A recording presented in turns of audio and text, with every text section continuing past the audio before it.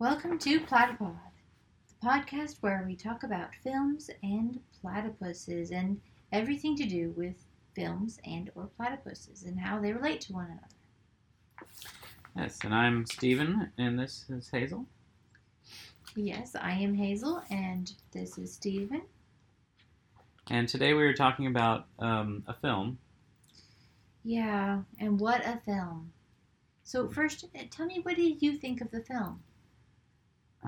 I thought it was, I don't know, it was a little tortured, like a monkey's paw. Yeah. See, I think the problem for me was that I've just heard so much about this film beforehand. You know, it's one of those films that, like, going to film school, you hear about a lot as some kind of, like, unicorn or holy grail. Like, oh, have you seen this film? And the problem for me is that everybody always talks about that scene. Mm-hmm. Yeah. The scene with corn, the farmer. And, yeah, I mean, it's just... well, I guess because it's so scandalous. And then they're playing checkers on top of the barn, and then his nerves give out, and it's just kind of, it just doesn't work. Yeah, and I think the people are always talking about that scene simply because of its sort of like shocking nature, but it's not entirely expressive. It's not expressive. The sea foam is not smoking.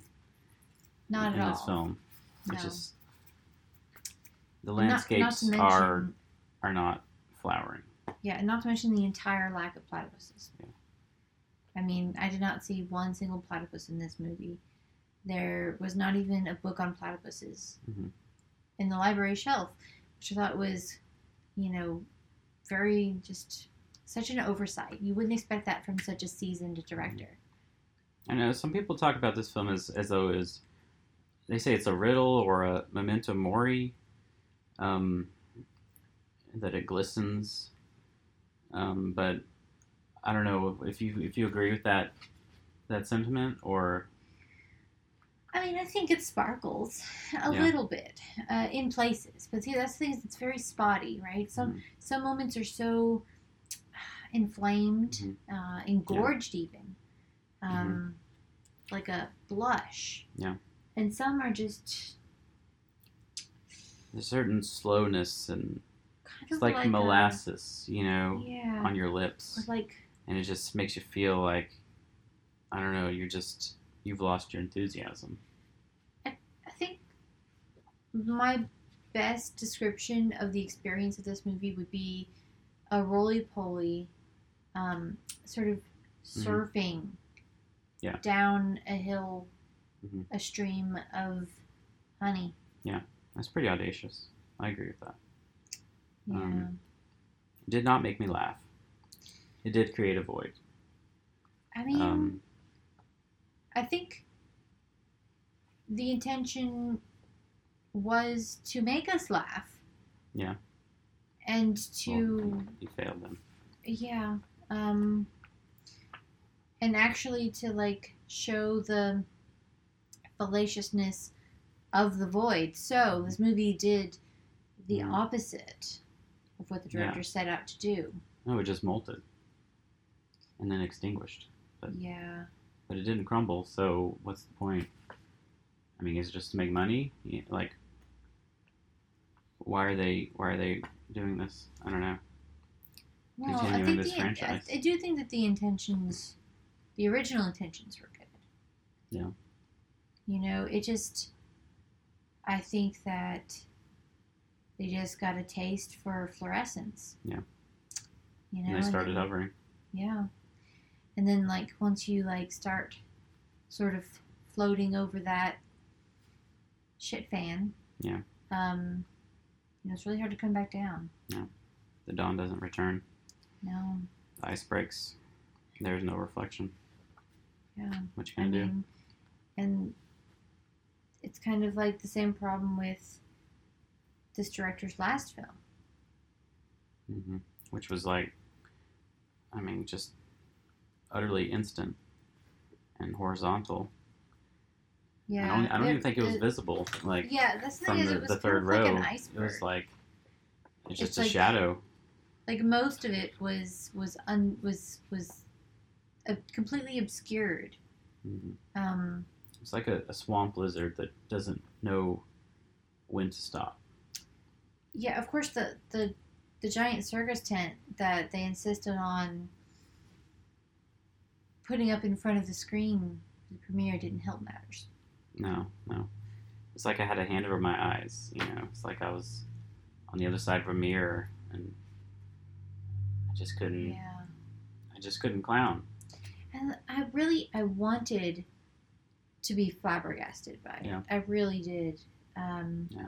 It's one of those films that, you go in based on this director's history. You go in, expecting that maybe you'll be disappointed, but hoping, nevertheless, that it will do more than just sparkle. It'll that it'll really, orbit. It'll become a yeah. planet, not just. It'll just really a meteoroid. Suck in everything around it like a black hole. Yeah.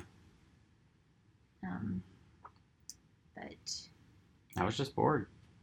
yeah. I mean, And eternally. I'm sorry it wasn't that shocking either. No. Like, that's the thing, is like you always hear about how shocking this movie is.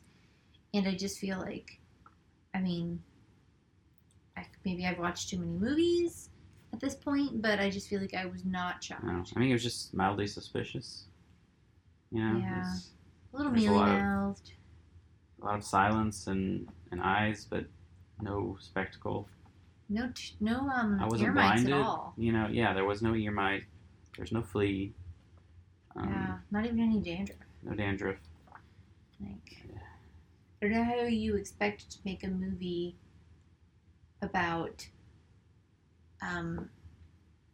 enchiladas. Yeah, to mimic each other. Yeah, without just even like a fleck of pollen. I did not gorge myself, and I feel strangled by that fact, and I don't want to take that for granted. Yeah. No, I agree. I'm actually glad that you feel the same way, because I was a little nervous, because people they rave about this thing. Were your lips cold in the theater? Because I thought I was in a dream. Yeah, no, I got quite chapped, for sure. Heck, I couldn't even feel my toes by the end of it. It didn't even impose itself on me. No. It was totally unbreakable. Yeah. And uncalculated. There was like... unmeasured and limp. Exactly. I'm not sure if we have much else to say about this film. Yeah. They should put this film in an artillery shell, shoot it into the sky, and then astonish us with something new. Please. Oh, something new, yeah. Without stammering. That would be nice, Yeah. but it's